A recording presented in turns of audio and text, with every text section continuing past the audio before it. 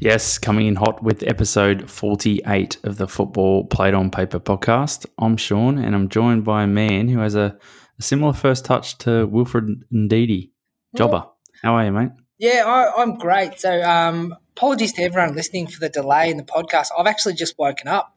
I went into a stupor after Monday morning's exploits after Anthony Martial goes down the box, plays the game of his life, and then a Luke Shaw stunner. So honestly, my whole world's been a blur since Sunday. How are you? Well, yeah, mate, I'm good. And it's good to have you back, conscious and with us. So with that, let's get into flavour of the pod. So what we're going to do is we're going to tackle the EPL bit of a review, and should Klopp be replaced by Stevie G? Ndidi's first touch, as I said off the top, is Son being left out of a bromance at Spurs. We're into the Champions League, and then we have to sort of cover our director of cleaning Don Juan's multi at the end. So all that to come, but what is the opening question? He won't be the director by the time the show ends. All right, so the opening question this week. So Ollie has done it over Pep again. I don't know if you've had your head in the sand all week, but you'll know Manchester United beat Manchester City, ended another undefeated run. So what? We'll cover it. So the question is, will Pep be considered one of the all-time greats until he can improve his record against the former Mould manager and the man who also got Cardiff City relegated? I don't think that's going to have a big bearing on Pep's legacy at Man City with all of those trophies, and especially if he does the quadruple this year. But it is a bit of an odd stat coming through, isn't it? Don't you think? Like, it's ridiculous. There's something out of all the managers that Pep's played or coached, managed against in his career, Ole Gunnar Solskjaer is like the only one who has a positive record over him, and I can't for the life of me figure out why. So who'd you play last week and you couldn't break them down? Palace, was it? Palace are a good side, but so you couldn't break them down, and Ollie doesn't have any ideas to be able to break them down. Palace away last week, but for some reason he's got the anecdote to Pep. So it's probably got more to do with being a Manchester derby and those derbies flowing up odd results more so than Ollie's like genius tactical battle against Pep, don't you think? Yeah, definitely. And obviously Pep, as you said, he's going to go down as one of the greats. He's done wonderful things, but it's just a most peculiar scenario that he can't get it over a pretty average Manchester United team. They grow a leg in those derbies for some reason. And we've seen it ourselves firsthand. No, it is fun to see actually that the one team that he wants to get that win over and dominate, he can't do. So interesting. Well, it's been a massive week, so that obviously took up a bit of time. But the biggest story this week, there's been so much of the news about Harry. Obviously, that big interview, of course. I mean, Harry Kewell getting sacked from Oldham Athletic. They also sacked Paul Scholes. What did you make of this? And is Harry done in the lower leagues of England? And is he going to have to move with his wife to America to get away from it all? Oh, I didn't know his wife moved to America, but there you go. Well, was he at Watford, I think, when maybe their reserve team or something like that for a while, and he got moved on from there. But I don't know, he has been around a lot, and it'd be nice to see him sort of stick with the team and get a run in. But Oldham were fast to pull the trigger here too. I don't think he was in charge for very long at all. No, well, his predecessor, Paul Scholes, was only in charge for 31 days. So don't get too caught up in timelines, but he's taken on some pretty tough jobs. He was obviously at Watford with the youth team, Crawley Town, Notts County, and Oldham Athletic. So like Oldham Athletic and Notts County, like very historically big clubs, but they're both clubs that are like they've got problems right now. So he seems to be taking on really bad jobs. Yeah, he should get hold of Stevie G's agent and work out who to take over, because that is looking more and more like a masterstroke. The Celtic job's available, so who knows? All right, so the other one was Jurgi Löw, so one of your favourites, is stepping down as the Germany boss. So Jurgi Löw is the longest-serving coach of the national team. He's been charged for 189 games. But what sticks out for me, more so than winning the 2014 World Cup, is have you seen the meme of him sticking his hand down his pants and smelling it? Mate, we're trying to keep the podcast above the belt, and you've just gone straight below it. But that's obviously his highlight of his career. Aside from the hell of a record he's got in big tourneys, he always seems to go semi-final or final. So, yeah, interesting that he announces it before the Euros, don't you think? Like, normally they do it at the end. Yeah. He's trying to give himself a bit of a swan song there, is he? Maybe pet the boys up a bit. Yeah, so like, this is all very interesting. I think we can touch on this later as to who potentially may replace him. There might be might be a hint in the show notes. But the next one is Stevie G's Rangers won the title without losing a game. Now, one of our loyal listeners called this at the start of the year. Like, what do you think of this?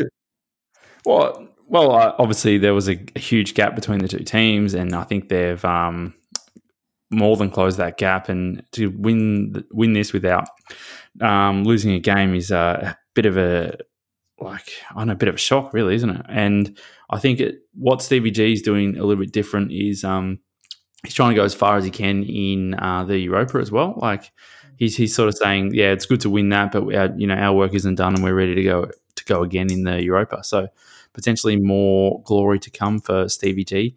What did you make of the fans celebrating out the front of the stadium and congregating, all of which they should not be doing?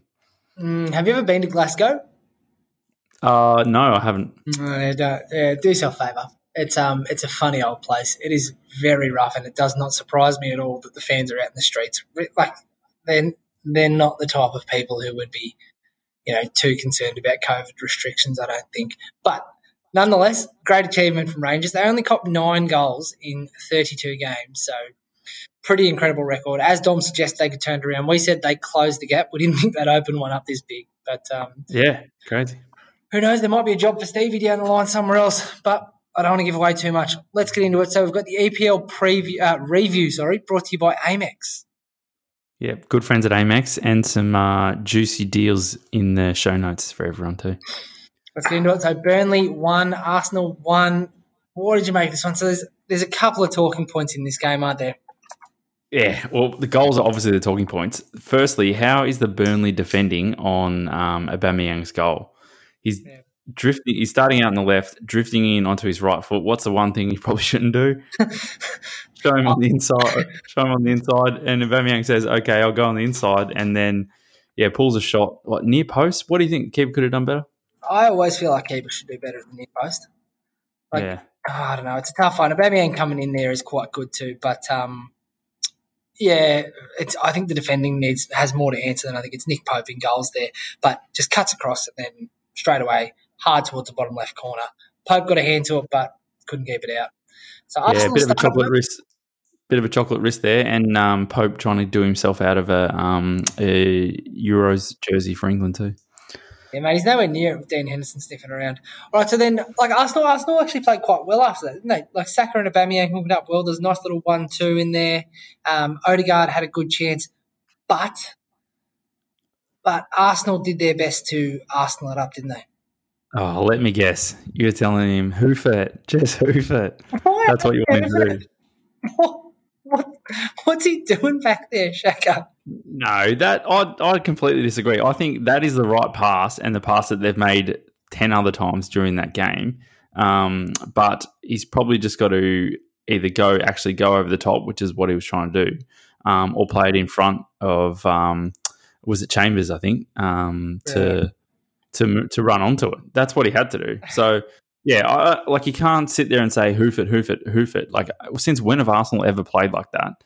And then the one time it doesn't work, you can't just say, chuck out the whole philosophy. But yeah, I mean, it was a disappointing pass. I'd like to see, but that's going to happen. Like, you can't ask them to play out the back and then get angry when they are going to concede, goals. If you say we play out from the back, and this is how we play, that's going to happen a handful of times during the season. Simple. Yeah, and look, I just don't think they can afford that to happen for them right now. Like, they're not good enough up top for these things to happen. Yeah. So I suppose let's do the handballs. Yeah, outside of that, I thought Arsenal played pretty well. Not great, but had chances, and that was a horrible mistake. But there was one last moment, and I'm just going to throw my hand up right now, similar to the way Eric Peters does, and just say I don't know what a handball is anymore. So we had this in our group chat, didn't we? So it was Pepe trying to sort of get past Peters earlier on, and what looked like where he sort of had his arm out and it stopped the momentum of Pepe trying to get past him. And I was like, that's hit his hand. It's obviously hit his hand. Everyone's seen it's hit his hand, but for some reason not a penalty. And I definitely thought that was.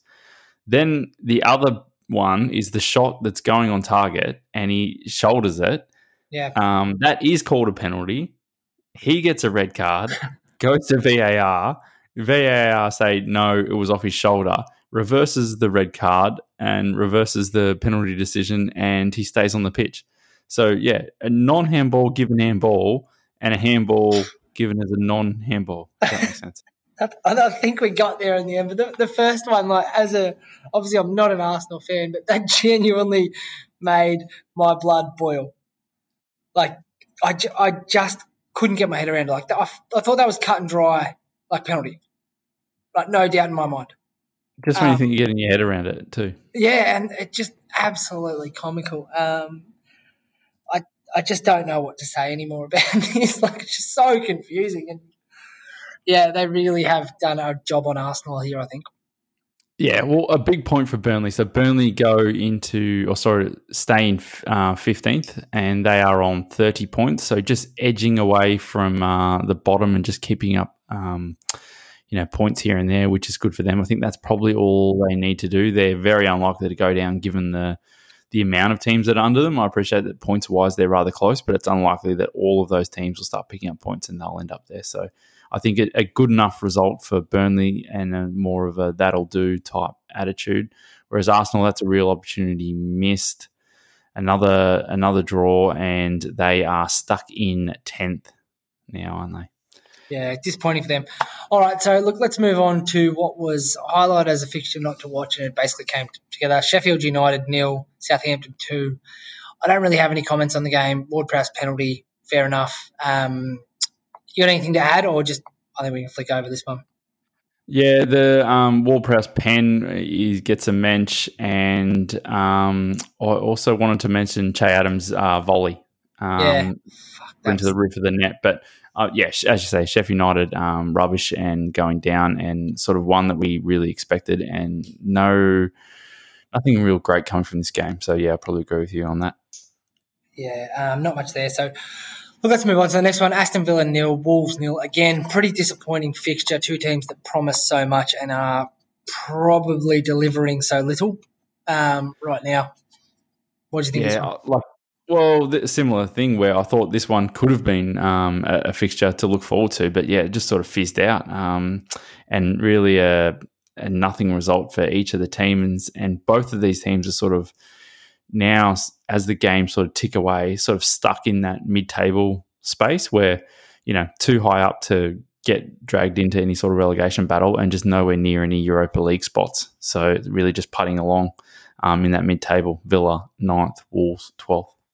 Yeah, pretty disappointing game. So the next one was one that really, really made my blood boil. So I said Brighton would win this game, and then they had the audacity to do everything in their power to not win this game.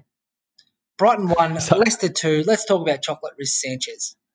Funny you say that. I got down here, Brighton snatching defeat from the jaws of victory was one of my notes. But Brighton started rather brightly. So you had the Lallana goal initially, Fofana just losing him if he runs off the shoulder. And then a couple of minutes after, so that's 10 minutes in, and then a couple of minutes after that, Brighton scored pretty much the exact same goal. But this time Lallana flicked it through for Mopé, and nice finish by Mopé, but called offside. So two very similar goals in the first couple of minutes conceded by West Ham. Both Fofana charging out of line. I think both times I felt like he was caught out in that situation, but he has been out for quite a while too. So, give him the benefit of the doubt. Yeah, benefit of the doubt. I think he was rushed back because of Evans going out last week. As you say, he's missed a bunch of games, and I think ideally you wouldn't bring him back so fast. But Leicester have no other options than to sort of rush him back. So yeah, I suppose he got away with one, really, didn't he? He did, yeah. So then second half starts, and then Iheanacho in the goals. So I know. A couple of things about this one. So what did you make of, first of all, Tielemans' pass was a beauty. But the overriding thing is, how did Lewis Dunk get himself to where he was to make such a meal of it? Well, I think what it is Tielemans' eyes. So Tielemans sort of opened his body to play one out wide, and I think Dunk's like, oh, I can read that, I can see that. And then Tielemans sort of does this look away pass and closes his body late doors and slips a pass on the inside of Dunk. which done him. So, yeah, an unbelievable pass. And, yeah, I encourage you to go back and watch that and just watch Tilly's eyes and Dunk go for, drift out of line and go for it. And then he closes his body last and slips Iheanacho through. Just before that, Tilly just gave away like 6 balls in a row, and I was sitting at home cursing how bad he was playing. And then he plays the pass of the game. But even on Iheanacho's finish, like my problem with Iheanacho is he's so indecisive and takes so long to make a decision. Even on the goal, he was like, "Oh, what should I do? What should I do? What should I do?" The chance is almost going, and then he dinks it into the top corner. So he was so ice cold about that finish, but I was sitting at home being like, "He's going to miss this. He's taking too long." Yeah, that's exactly what I was thinking. And I'm like, he's too calm for this, almost to the point where he's like ignorant about what's around him and how close the chance was to being taken away from him. So then a couple of more moments in this. So Adam Lallana has a good chance, but then Jamie Vardy penalty shout. Do you think that was a pen? That's a pen, isn't it? Confusing. I don't know. Yeah, I don't know where they've called. So that went to VAR, didn't it? So given not a pen and then went to VAR, I think VAR stuck with the referee's decision. But I mean, not a lot of ball there for me, and he took Vardy out. Yeah, I felt like they were sort of finding solace in the fact that he touched the ball after, but by the time he touched the ball, I felt like he'd already fouled Vardy. Yeah, was that Dan Burn or Dunk? That was Dunk. He was having an absolute horror show, Lewis Dunk. Yeah. And then, let's talk about the winner from Amate, and what is Sanchez doing, and what is he waving at? Oh, bloody cat flaps, eh? What is he? What's going on? That shouldn't. I can't imagine a circumstance where a goalkeeper comes out and gets nothing on the ball at all. Like, a professional goalkeeper who's replaced the great Matt Ryan shouldn't make that big of a mistake to miss the ball completely. Terrible. But even if he got hold of it, it wasn't going anywhere because he was like flapping at it. He's not punch. It's not as if he went for a big punch and missed the punch. He like flapped at it. So even if he gets full contact, it only drops like 2 yards in front of him anyway. So yeah, very strange decision. But Amate's concentration I thought was rather impressive because if that ball's coming over and the keeper's coming out to punch it, you assume that he's going to punch it. And to keep his concentration and follow that down and assume he's going to miss it, and a nice little guided header in for the winner, I think says a lot for his concentration. So, I don't know. If you were to tell me that Leicester win this game, Iheanacho score and Amate gets the winner, you'd be rather shocked, I think. So a great result for Leicester. And as we said off the top, Brighton snatching defeat from the jaws of victory. So a couple of things I want to bring up on this. So obviously Leicester went to second temporarily but sit in third. So they're like holding Chelsea firm right now and like tracking Manchester's not hard. Brighton really missed a beat here and they're on 26 points, level with Fulham in 18th. So they 3 goals is all that separates them right now. And the other thing that on top of that is Brighton have dropped 17 points from winning positions in the Premier League this season. Only Southampton have dropped more. Yeah, I mean, 17 points. That puts them, just for context, that puts them level with Liverpool if they get all those points. Yeah, Brighton are in a horrendous run of form. They are second last on the form table at the moment. So, it doesn't look good for them. Yeah, they want to play good football, and they do, and they're good to watch, but they really seem to have a soft underbelly, and it doesn't look promising. That's not what you want to see going into a relegation battle. Yeah, they're struggling, and as you say, they're right in it. The results around them didn't help them either. I think Newcastle picking up a point, and we'll get to Fulham's victory soon. So, a bad weekend for Brighton. As I said, their performance was good enough to take some points, and they didn't, and everyone around them picked up some points, Burnley included, Southampton, Newcastle and Fulham. So, tough week for Brighton fans. All right, so quickly move on through this one. So West Brom 0, Newcastle 0, 2 teams that were deathly afraid of losing the game. Anything to add to this one? Nothing about the fixture, more about the outcome. It doesn't really do a lot for West Brom. That was one that they'd probably look at going, geez, can we get 3 points here? Like Newcastle's someone we can potentially track down and overtake if we pick our results up. So, yeah, and they need to win, right? So, and they're at home, so you'd think that this is one that they pencil in to have a real go at. The draw doesn't really do a lot for them. It probably hurts more than anything else. But Newcastle, it's probably, a better result for them, I think, in the context of this. I think if they just keep chipping away and picking up points here and there, I think, they'll just survive if they keep going the way they're going. So there was sufficient intrigue in this game for me to actually watch it. And to be honest, I can't remember a chance in the last 30 minutes of the game, which is weird considering they both sort of need to win to get the points. I went straight to the mini match for this one, and for everyone in Australia, you will understand what that is. For those overseas, we get these little condensed 25-minute matches with the Optus Sport pack. So, there you go. All right, so that one doesn't really do them any favours. Newcastle, they stayed in 16th and West Brom 19th, 8 points behind Fulham. It's very tough for them from now. Newcastle are right in the midst of a battle. Yep. So, tell you who it was a good weekend for. Fulham 1, Liverpool 0. That's 6 home losses in a row for Liverpool. I genuinely felt like Fulham deserved to win this game. What do you think? Yeah, no, I agree. The 6 home losses are obviously very, very shocking considering that's never ever happened before in Liverpool's history. So that's shocking in itself. But just what came before the all of those losses was like an unbelievable home run. So I think that just makes it even more crazy. But the show continues for Liverpool at home. But I agree with you. Everyone's in danger of talking about how bad Liverpool were, but I think it's probably slightly more of a reflection on Fulham. Having said that, look at the home form of Liverpool more recently. But since Madge has come into the team, he's done quite well. Yeah, no, he's been good. He hasn't. They just toiled away there. I think Liverpool, obviously had the quality second half. They were fairly dominant, but you couldn't begrudge Fulham picking up the points here. They just did better with the chances. Jota forced a good save out of Areola in the second half. Wow. Mane hit the crossbar. What a volley that was. Yeah, it was good to see Jota back. Mane strikes the crossbar, and then Nico Williams had a good chance as well. But I don't know, they're not they put a lot of pressure on them, but it just doesn't have that same cutting edge that Liverpool had last year, does it?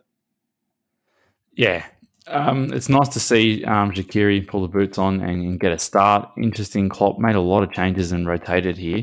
If you were to sort of write down their full-strength team, not their full-strength team. Yeah, well, I suppose, their full-strength team, given the injuries that they've got at the moment, I'm not sure you'd pick this team. I mean, Rhys Williams and Nathaniel Phillips in the middle. And then Nico Williams on down the sides as well. Where's Trent? I think he got rotated because of too much game time. So an odd team for Kloppo to pick. Alisson up at the, pushed out all the way up at the end to try and get a winner, which is always nice to see the keeper in the box. But let's do the goal. So clearance is sort of Mo Salah on the top of the box, and he's tried to get his body in and protect it, and it just got pinched by Lamina and smashed home. Nice little volley. Great strike, I thought. It was a really good strike.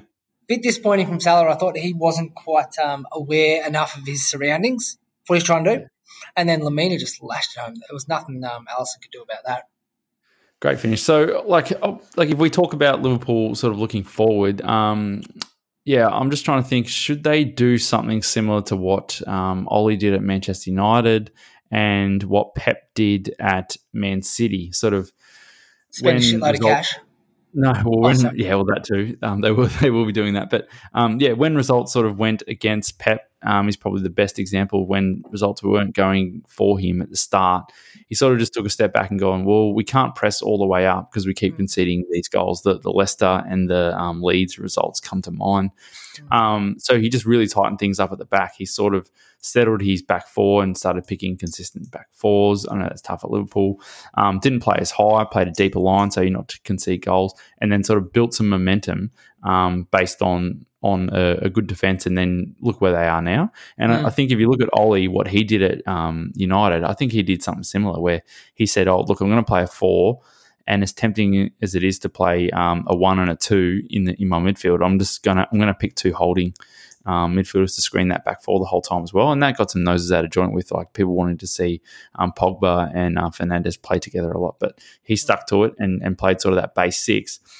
And then look how good Manchester United's defensive record is now, and then based on that, they can sort of propel forward. So I think what I see Liverpool doing is just trying to play this crazy high line and this high pressing game without sort of the squad and the confidence to do it right now. And it just seems to be pulling them apart. So I'd like to see Klopp just go, well, this isn't working based on, I know I've got this philosophy and that's how I always play, but I don't have the cattle to do it at the moment, and players probably don't have the confidence to do it at the moment. So should I take a step back, play a deeper line, lock up the defence, and then go forward from there? Because the other problem is they're playing on the front foot but still not scoring goals. Yeah, and I think it's a difficult scenario because he is missing quite a number of players, but these are like very important individuals, like Virgil van Dijk. You can't replace Virgil van Dijk. You can bring someone in, but they're never going to replace him. And then he's tried to like plug holes, but what I do like about what Klopp is doing is you can see he's trying. He is trying to change things, but he does have that like philosophical standpoint where it always has to be that heavy metal football. Like he rung in the changes this week. So he's like, I have to change something. He pulled Salah last week. Like he's not afraid to make decisions, but I don't know if he can move from that philosophical standpoint. I just can't see him doing it. Like I think he's going to keep going with heavy metal. He might change the personnel, but I just don't think he'll change that playing style. Yeah, well, if he doesn't change the playing style, one or two things are going to happen. He's going to run them all the way down, and they're going to drop so far that the board might say, "Oh, yeah, Klopp, as good as you have been, we can't finish 10th or 11th. If things keep going the way they're going, or players will start to come back soon." And he can go back to that style, and results will turn. So there's only two real roads. Would you cash in on one of those big assets like Mane or Salah in the summer? Yeah, well, a lot of people have talked about that, about this 3-year cycle type thing where you can't play together for too much longer because you need someone fresh to come in. So yeah, I know that's topical at the moment. So yeah, and it looks like there's proof in that. You look at the Barcelona, what they did, and what Manchester United have done. Pre-Barcelona times as well, where they changed it a lot. So, yeah, I'll probably buy into that. But I suppose the big question is, if you do it, which one do you pull the trigger on? Salah, no doubt. It's just his body language, everything else. Like I think Mane is more important, even though Salah gets more goals. I think you might get more dollars out of Salah as well. All right, so look, Liverpool stay in 8th, 3 points above Villa, 2 points behind Tottenham. Fulham, that was a massive result for them, so they go level with Brighton. They're now, as I said, 3 goals behind, 1 point behind Newcastle, 4 points behind Burnley. They are within striking distance. Scotty Parker has got the boys absolutely purring. And I told you this had happened too. Yeah, 8 points in the last 5 games too, and so that is not relegation form. So, yeah, if they keep going the way they're going, they should be able to track down, one of those, like either Newcastle or Brighton, I would think. Yeah. All right. So the whole podcast has led us to this moment. Actually, no, the whole series of podcasts has led us to this moment. So Manchester City at the City of Manchester Stadium, 0, coming off a above 20 undefeated run. Manchester United 2. What do you have to say about this game? Like just an unbelievably disciplined performance from Manchester United. Yeah, and that probably just speaks to the point I just made about how Ollie's sort of really tightened things up. They've got one of the best defenses in the record. Best defensive records in the league. But, I mean, they did get a nice head start, didn't they, with Jesus' decision-making on whether he should or not. Any complaints about that? Nah, that's a pen, I think. That's such a stupid challenge in the 40. Like, there's a really good photo where there's actually 6 Manchester City players around Anthony Martial, and then Jesus just comes in and because he lost the ball and tries to side him down. Just such a good start. Such a weird decision. Like, I know you've lost the ball, but as you say, that the back four had the situation in hand. It's not as if they were exposed or anything like that. So, yeah, a very odd decision. And I think that was the fastest goal Man City has ever conceded at home too. 33 seconds, really? I think. Yep.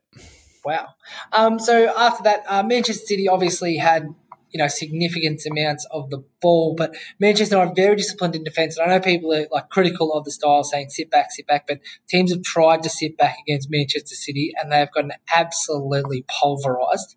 But Manchester United, obviously I'm quite biased, but I never felt like there was a really significant threat in that first half of Manchester City. Like, they had a lot of the ball, they always look good, but there was never that significant threat that they bring. And I think that was just down to the performance of Manchester United.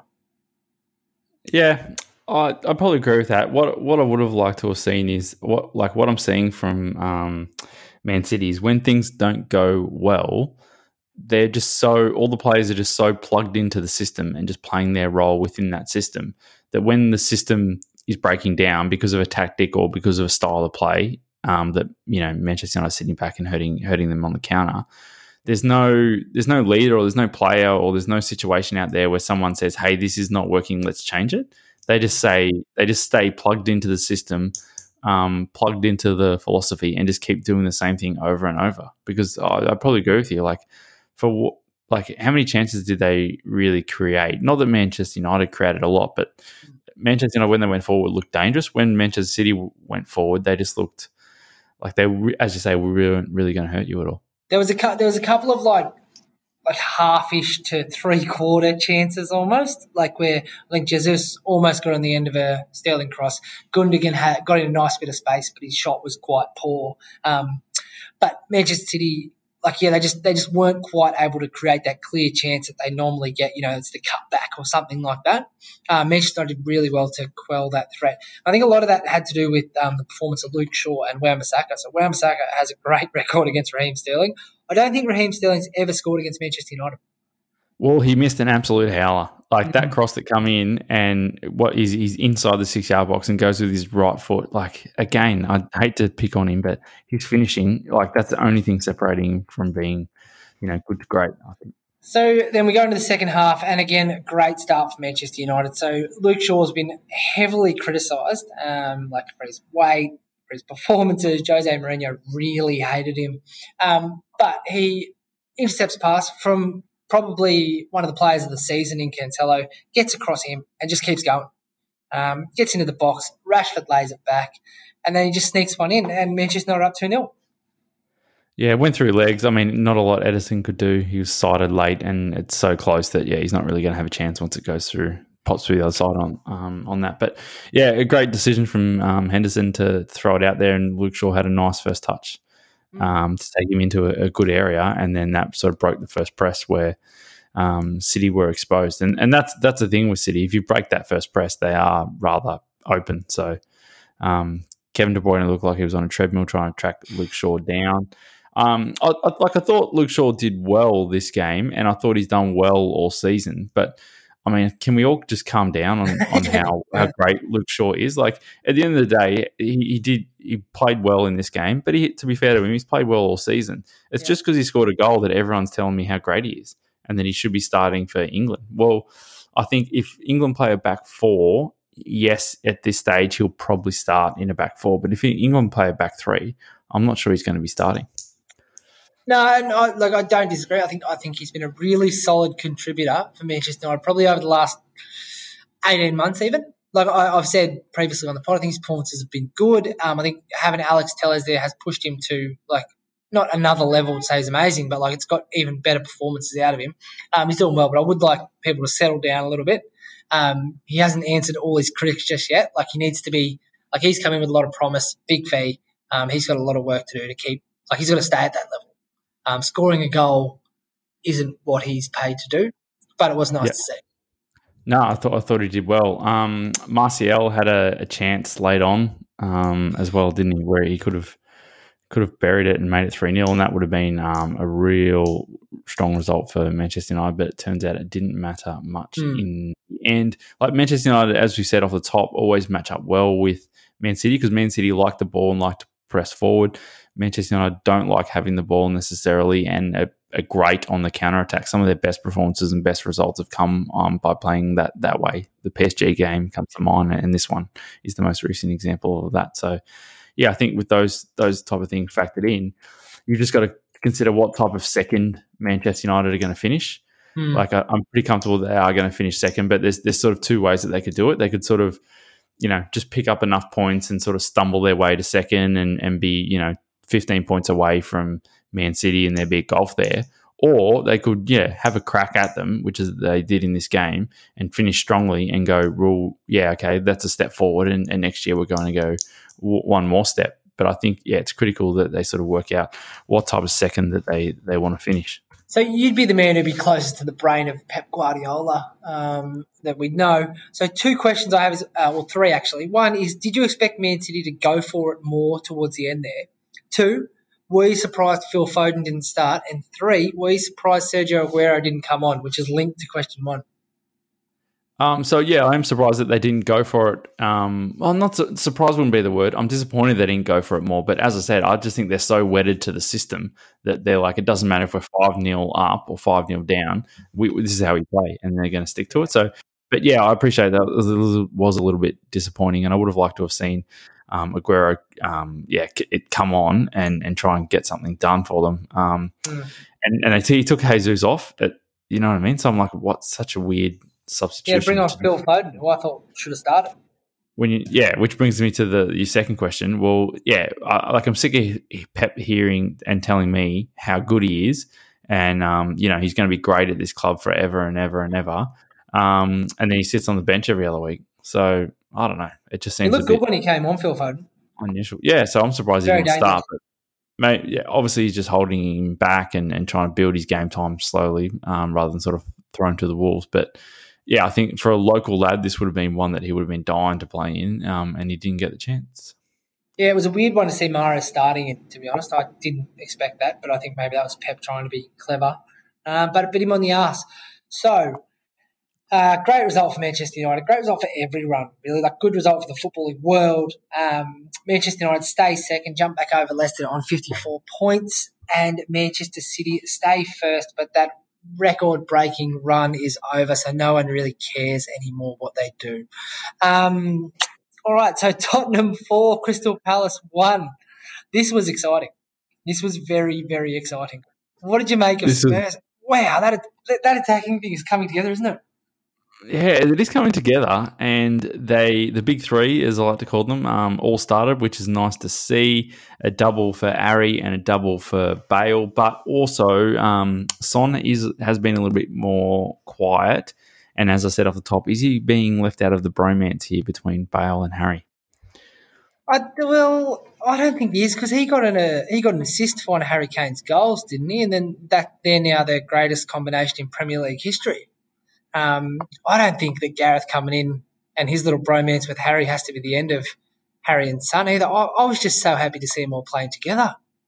Yeah, it was nice to see. I think it's kind of like the Liverpool front three where they all work well together and they've all got different attributes, which means that they all work well together. So, yeah, it was nice to see them play. But I thought, Lucas Moura, who was playing behind them, wow, he had a really good game as well.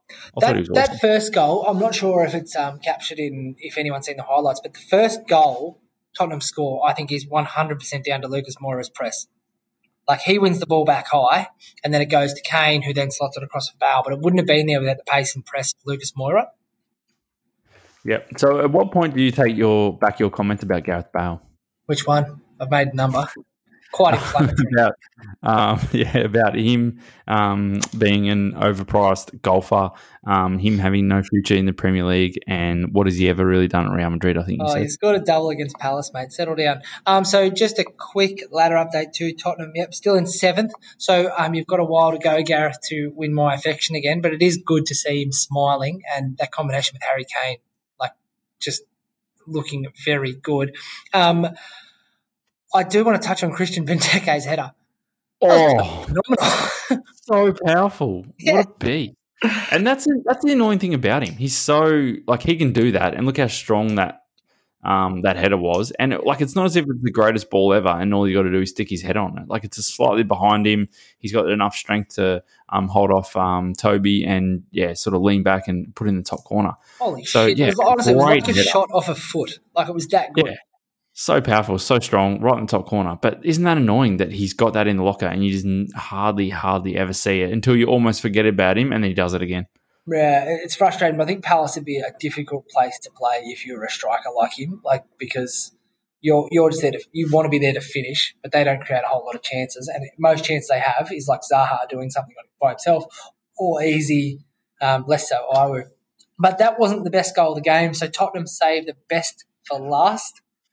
I was absolutely stunned by the quality of that fourth goal from Tottenham. Like Lamella with the chip pass goes over the head of Ward, and then Son volleys it back across to Harry Kane. Honestly, it looked like a train. One of the goals people score at training that's like a bunch of things that happen that shouldn't have, and then it goes in. It's just beautiful. Yeah. But, I mean, Harry scored 2 crackers. Even his other goal was unbelievable. Whipped into the top bins. Yeah, that front four, like, and Lamella as well is like high quality, but when they put it together, they're just like, that was unstoppable, that piece of play. That was beautiful. They look good. They're on the march, and as you say, they're into 7th and over Liverpool. So I think, they've got a genuine shot at top 4. Yeah, and I think Jose's turned around a little bit. I know there was quite a lot. Like, we were one who was saying, look, you see these Jose sort of areas going on, and it's generally done and curtains from there. But he seems to have turned around, so now they need to keep pushing to get in the Champions League. So he gets a lot of stick about not playing like this very attacking football, but they have scored the 4th or 3rd most amount of goals in the Prem. So a lot of them came against Manchester United. Yeah, 5 of them, wasn't it? But top Spurs look good, 3 in a row now, and on the march they look good. Yep. So next one, Chelsea 2, Everton 0. Tuchel's boys march on again. They are looking very good, aren't they? Tuchel's still undefeated since he come to the club. Yeah, and they've already gone past Manchester United too, so I don't know who's going to beat them. And look at the amount of changes he made in this game too. He's brought Alonso in and Chilwell out. Kurt Zuma has come in for Christensen. Kai Havertz came in. Hudson-Odoi come back in. So, he's just making all these changes and they just keep going the way they're going. They look good. Yeah, I thought Everton were a chance in this game, but, Chelsea were just a class above. Everton only mustered 1 shot on target for the entire game, and I thought Chelsea looked very comfortable. Once Godfrey got the own goal, Jorginho pen, they were never really tested in this game. Yeah, what do you think of the pen? Kai Havertz got fouled. You happy with that pen? Happy enough, yeah. Yeah, I think it's not really any arguments there. And I don't think we'll see many arguments from the Everton players either. Yeah, what does that mean for Everton? So I think it probably, like, points-wise, it doesn't, destroy their chances, but I think it's probably like just a punch to their confidence about how they thought they could have got in the top 4, and then they run into, a red-hot Chelsea, and, they go, well, actually, there is still a little bit of a gap between the top 4 and us. Yeah, I think so. I think that's, like, this is their level. Like, where they are right now. Feels about right, where they should be beating most teams, but when they come up against Chelsea, like, they're not on that level, and that was abundant from kickoff yesterday. Yeah, the Moyes old days, I like to call them. Yeah, and they've got a more cultured manager in place now, but one who is sitting below David Moyes. Debatable. All right, so Chelsea go up to 4th. They're my tip to finish 2nd, and Everton in 6th. Let's move on to the other team who's had quite impressive season. So Everton. West Ham 2, Leeds United 1. Did this result surprise you at all? No, I don't think so. I think I tipped West Ham to get it done at home. And I thought they were good value for the 3 points. At the end of the game, interestingly, Bielsa said that we dominated the game for 60 minutes and scored no goals. They only dominated the game for 30 minutes but scored 2. Well, Marco, how the game works, buddy. You should know that you've been involved in the game for like 70 years. But, like, West Ham, again, I think Marco Bielsa says that, but I think we're all used to Leeds playing style, but that doesn't necessarily mean you're in control of the game. I don't think anyone's in control of a Leeds game. I think it's an absolute free-for-all. But Jalen's in the goals again, mate. You said he was just a brand. Now he's the Premier League's form player. No, I thought he took the penalty well. Oh, no, hang on, he's missed it and then got to tap him. Does that count as a goal from open play? Yeah, I suppose that does count. That's what Bruno Fernandes needs to do to lift the count. Interestingly, the other week, him and Declan Rice, not having a back and forth, but Jalen's wanted to take the pens, and Declan Rice said, no, they're mine. Declan Rice took it and scored. They had a laugh about it after. Some IG chat, which is above your head. And then this week, Jayling's got to take it and miss. But, yeah, as you say, got the follow-up, and that's a goal from open play. So, was it 6 goals in 4 games or 4 goals in 6 games? I think it's 4 and 6. 4 and 6, yeah. Calm yourself. The other thing to mention is Mark Noble announced his retirement at the end of the year too. So after 16 or 18 years, I think it is, at West Ham, he's hanging up the boots. I think that's the end of next year, isn't it? Not the end of this season. No, I think it's the end of this season, mate. Shit. Might have to put together some sort of parade. I like Mark Noble. He's a good, honest footballer. But West Ham weren't done after Jalen's goal. So Craig Dawson, another player who has really stood up in the last couple of weeks with a big diving header from a Cresswell corner. That was such a good ball. Like, he couldn't miss that. Yeah. Great header and another set play issue for Leeds. Thank God you said continue. But, here's one for you. Like, how well has Cresswell played this year? And, yeah, he doesn't get shouted every week for the England squad. Whereas Luke Shaw puts one game together and scores a goal, and everyone's like, "Oh, he's the greatest left back of all time." So, yeah, I think everyone needs to slow their roll on Luke Shaw. But yeah, great ball in by Cresswell and a nice header from Dawson. What is Dawson doing with that hairline? Should he give up and shave it? Yeah, he should. But I think the bigger problem there was Leeds' liberal attitude towards like physical contact and marking. I can't remember who it was. I think it might be Mourinho when he's talking about marking in the box, and he's like, "You need to be a bastard." And like Craig Dawson goes through untouched past 2 players, like for a header. I am absolutely disgusted by that. Like, at least put some contact on him. Like, make it hard for him. Leeds conceded a goal last week from a set play as well. I think it was he just ran off Bamford, and yeah, Bamford's their number 9, their big guy, and I can't remember who it was, which is annoying me. But yeah, he just ran off Bamford and scored a header, and Bamford's just sort of turned around, throwing his arms up. I'm like, he's your man, Bamford. Like, do something. And he was nowhere near him too. And I know Bamford's a striker, but it was really annoying to watch. And then Bamford had the audacity to miss a really good chance in the second half as well. Yeah. Very frustrating.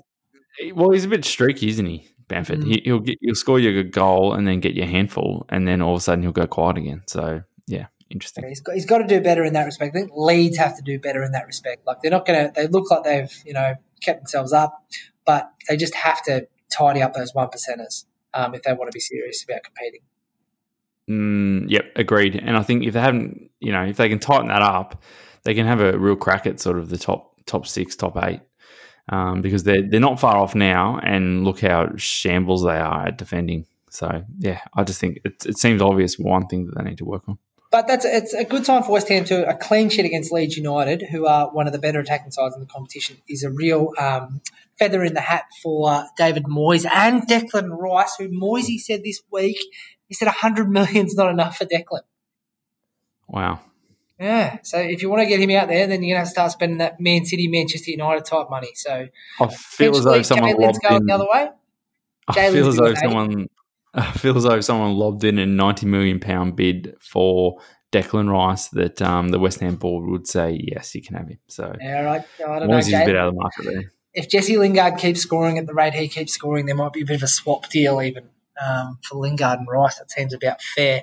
But that's the review. So we've got one game tomorrow in the morning, Man City, Southampton. Who do you like in this one? Obviously, Man City, a bit of a slump.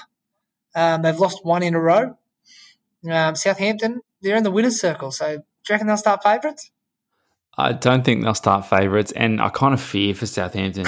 When Man City get beaten and they just grab hold of the next team and just really batter them. It's at home for Man City as well, so I don't think Southampton are going to see much of the ball.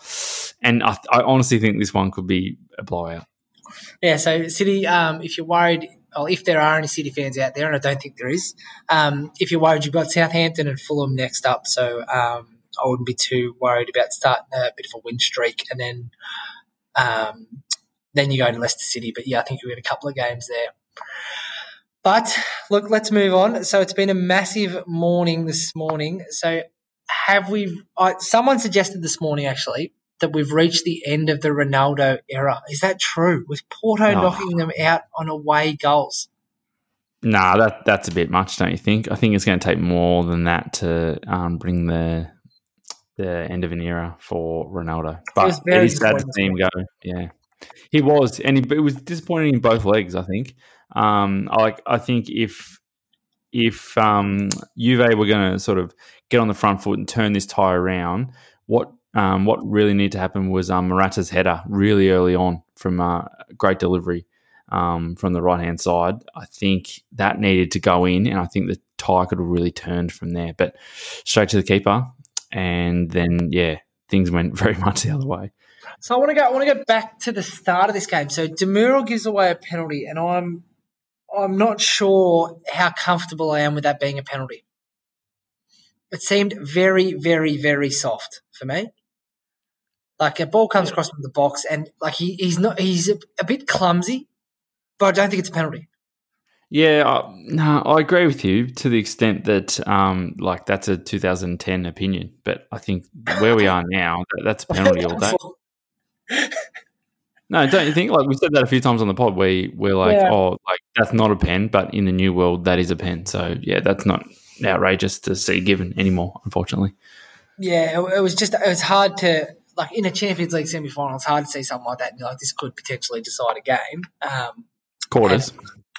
Quarters, and I was like, it just doesn't seem like fair that could potentially decide a game. But there was obviously so much more to come in this game. So Sergio Oliveira tucks the penalty home, but then Juve fight back. Chiesa with a nice finish from a Ronaldo layoff. Great. So, like, that's a cobweb cleaner. Great goal. And then he gets a header, so bang, tie's changed completely. Juve in the driver's seat. But they just couldn't find that last goal. They could not find a way to win this game.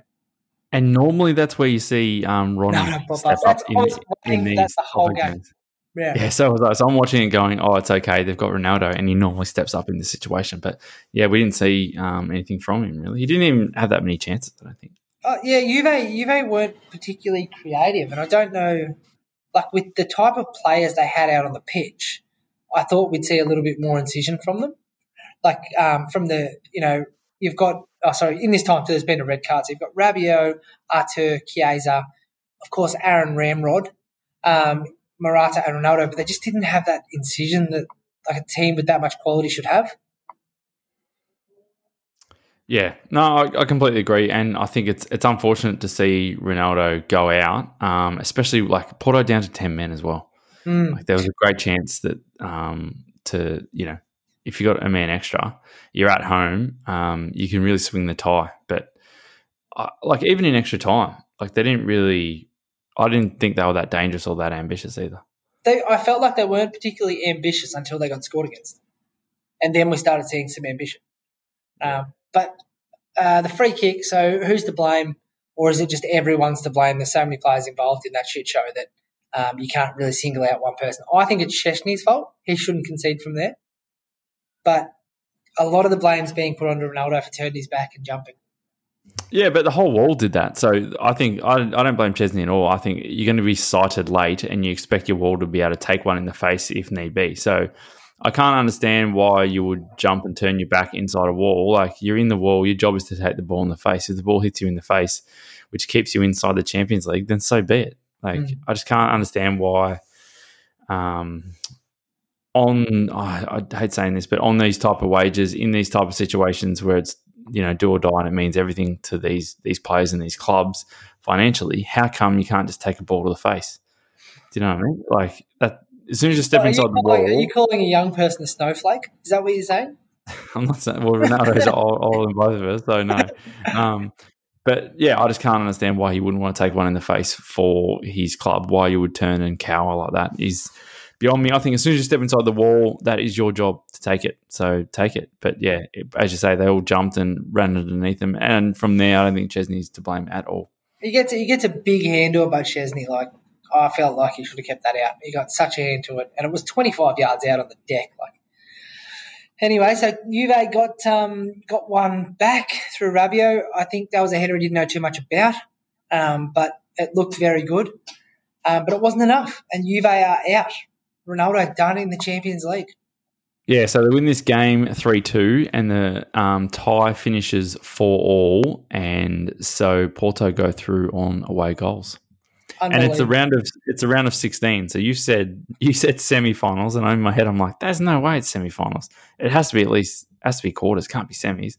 But no, it's round of 16, mate. So cool your jets. Yeah, sorry, mate. I was just a bit overexcited. So, does your boy Perlo get the sack this week, or do they wait till the end of the year to sack him?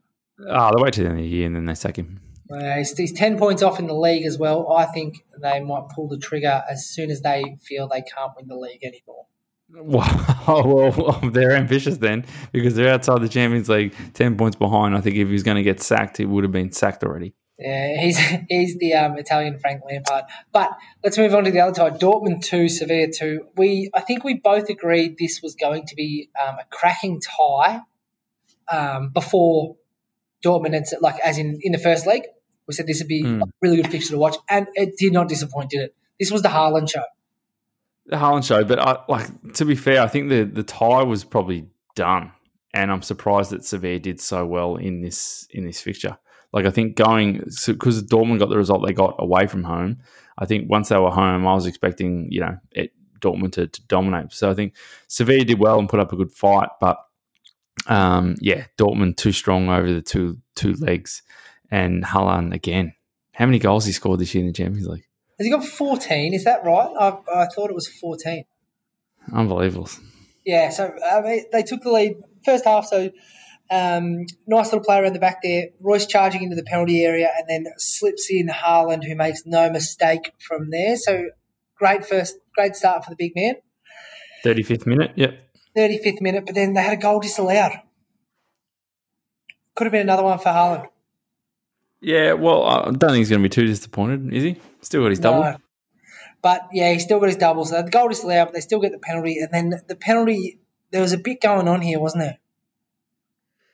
Eventful. And I think he's probably scored, from memory, he's probably scored 4 or 5 penalties in the Champions League this year as well. Yeah, not quite Bruno Fernandes numbers. He got one in the first fixture against these two, I think. Yeah. So, obviously, Haaland takes the penalty. It's saved by the Sevilla keeper, and he gives Haaland an absolute gobful, which you like to see from a keeper. But, with these players, particularly those higher-class players, if you're going to give someone a mouthful, you need to be very careful because a player like Haaland will come back and probably score later. And he did. It was only a couple of minutes later. He's gone too early there, hasn't he? Yeah, he has. And especially with the VAR checks nowadays, you just have to wait it out. Wait till the end of the game. But then I suppose you miss the emotion. But, yeah, so the penalty gets retaken. Haaland tugs it home, and he gives him an absolute gobful. And the Sevilla players, half reacted, but Haaland was, running off in celebration and didn't realise they were chasing him. It's quite comical to see, but he pulled up, gets his double. He's over the moon. Yeah, so a weird run of events. So Haaland scores, the goal gets ruled out for a foul, as you say, earlier in the game, but then a penalty is awarded for a foul on him. Then Haaland misses the penalty, but then the keeper's off the line. Then he retakes it, and then Haaland scores the penalty that's retaken. Yeah, it gives him a bit of attitude. But Sevilla weren't done, were they? They found a way back into the game, and I really enjoyed the second penalty from En-Nesyri. He smashed that in off the bar. Youssef. Brave. Yeah, absolutely hammered that in off the bar. And then it was a bit of back and forth for a little while. And then, it was just a little moment at the end there. El-Nesyri, that was an absolutely cracking header into the top corner again. I do love a good header. Did you think they were any chance at this point? Nah, too little too late for me.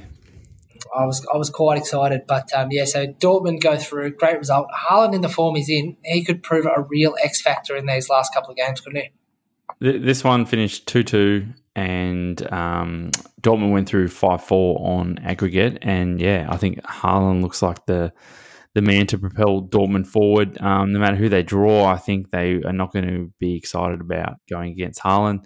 So when is he moving? When does he go to Man City?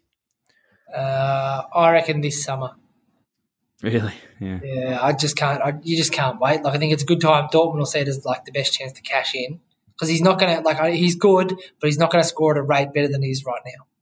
No, agreed. Okay, so let's look forward to tomorrow. So we have PSG 4, Barcelona 1 at the end of the first leg. So PSG at home now against Barcelona. What do you see coming in this fixture?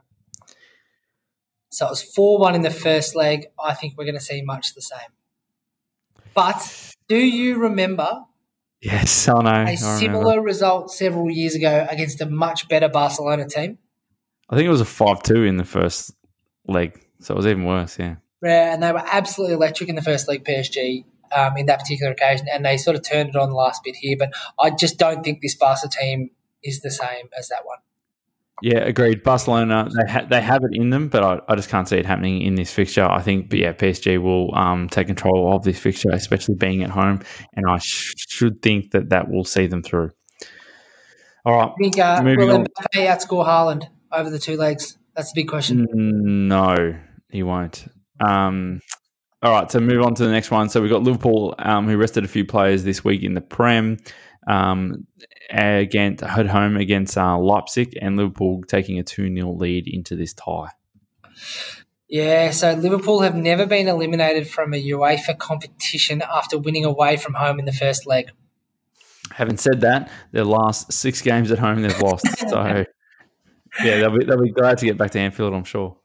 I think they'll be glad to be out of the Premier League, to be honest. It just seems to be a bit of a pressure cooker for them right now. Yeah, look, this is a very enticing fixture, isn't it? RB Leipzig, they're going okay in the Bundesliga, obviously trailing Bayern Munich, because I think that's basically a medal in itself to finish second, but only 2 points off. Form's been great in the league. This one was a bit of blotting the copybook, this loss against Liverpool. I actually fancy him to win this game. What do you think? So you fancy Liverpool to win the game or Leipzig? I fancy Leipzig to win this game. Yeah, do you fancy him to win the tie, though? So I didn't really want to answer that question. You're a coward, mate. I answered that in the way that I did for a reason. I think so, yeah. I think so. Okay, so although it's 2-0, you just can't trust Liverpool at the moment, especially at home. So I think RB will get a result in this tie, but I think the 2 goals surely Liverpool can get through. They can sneak through. So I'm going for Liverpool, but not with a lot of confidence, and I do not trust them one bit.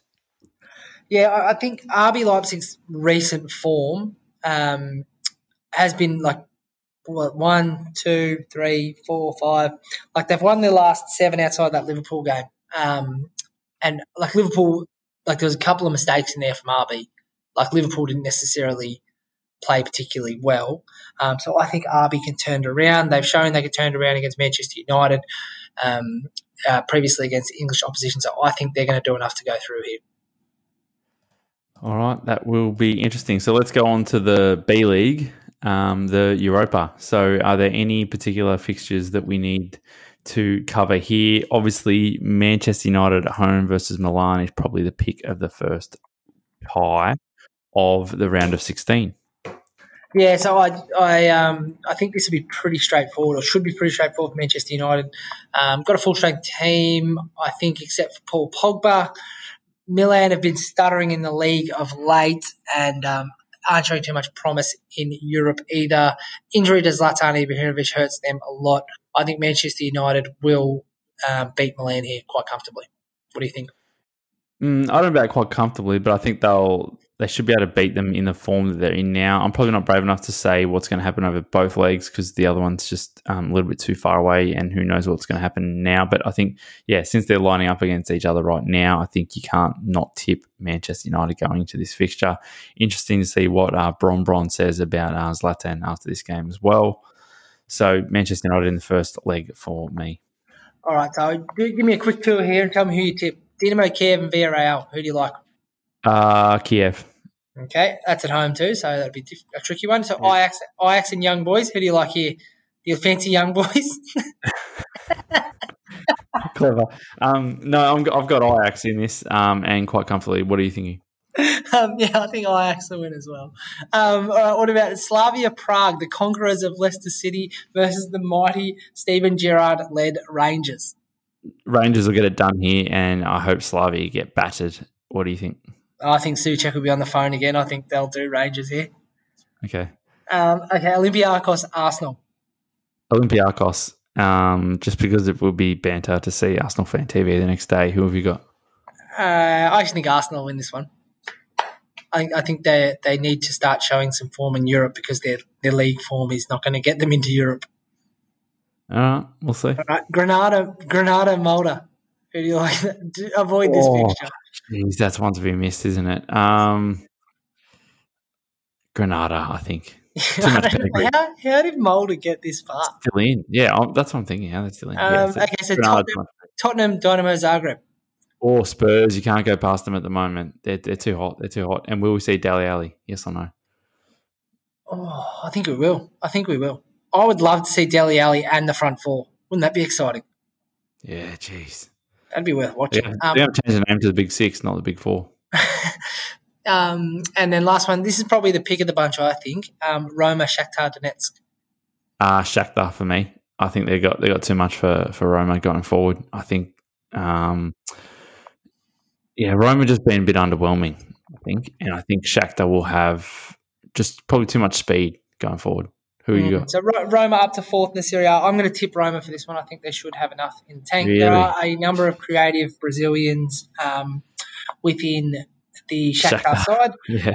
But I think there's enough in there from Roma, like Pedro, Faraone. They do have good players. Bruno Perez, another one. So they do have some potential, and they should have enough. Like a Serie A top 4 team should be able to beat the Ukrainian premiers, I think. Well, we'll see if that is true. All right, so that is the end of the Europa. So we've got Don Juan's multi. So, he stunk the joint up here. So he had Arsenal, he had Man City, he had Liverpool, and he had Spurs. So he got 1 out of 4. So yeah, I mean, you fire him because I don't have the heart to tell him. No problem, because we were out of that so early as well. That was the most disappointing thing. Like it was that. At least if you had some hope, yeah, as you say, yeah. All we need is hope, but that was disgraceful. So look, if you want to get in touch with the show, email us at footballplateonpaper@gmail.com, Facebook Football Plate on Paper, Instagram @footballonpaper, and Twitter is @footballonpods. And your OnlyFans, are you giving that out yet or not? No. No, wait till the end of the season for that one. This isn't the platform for that either, but we will get there one day. All right, see ya. All the best.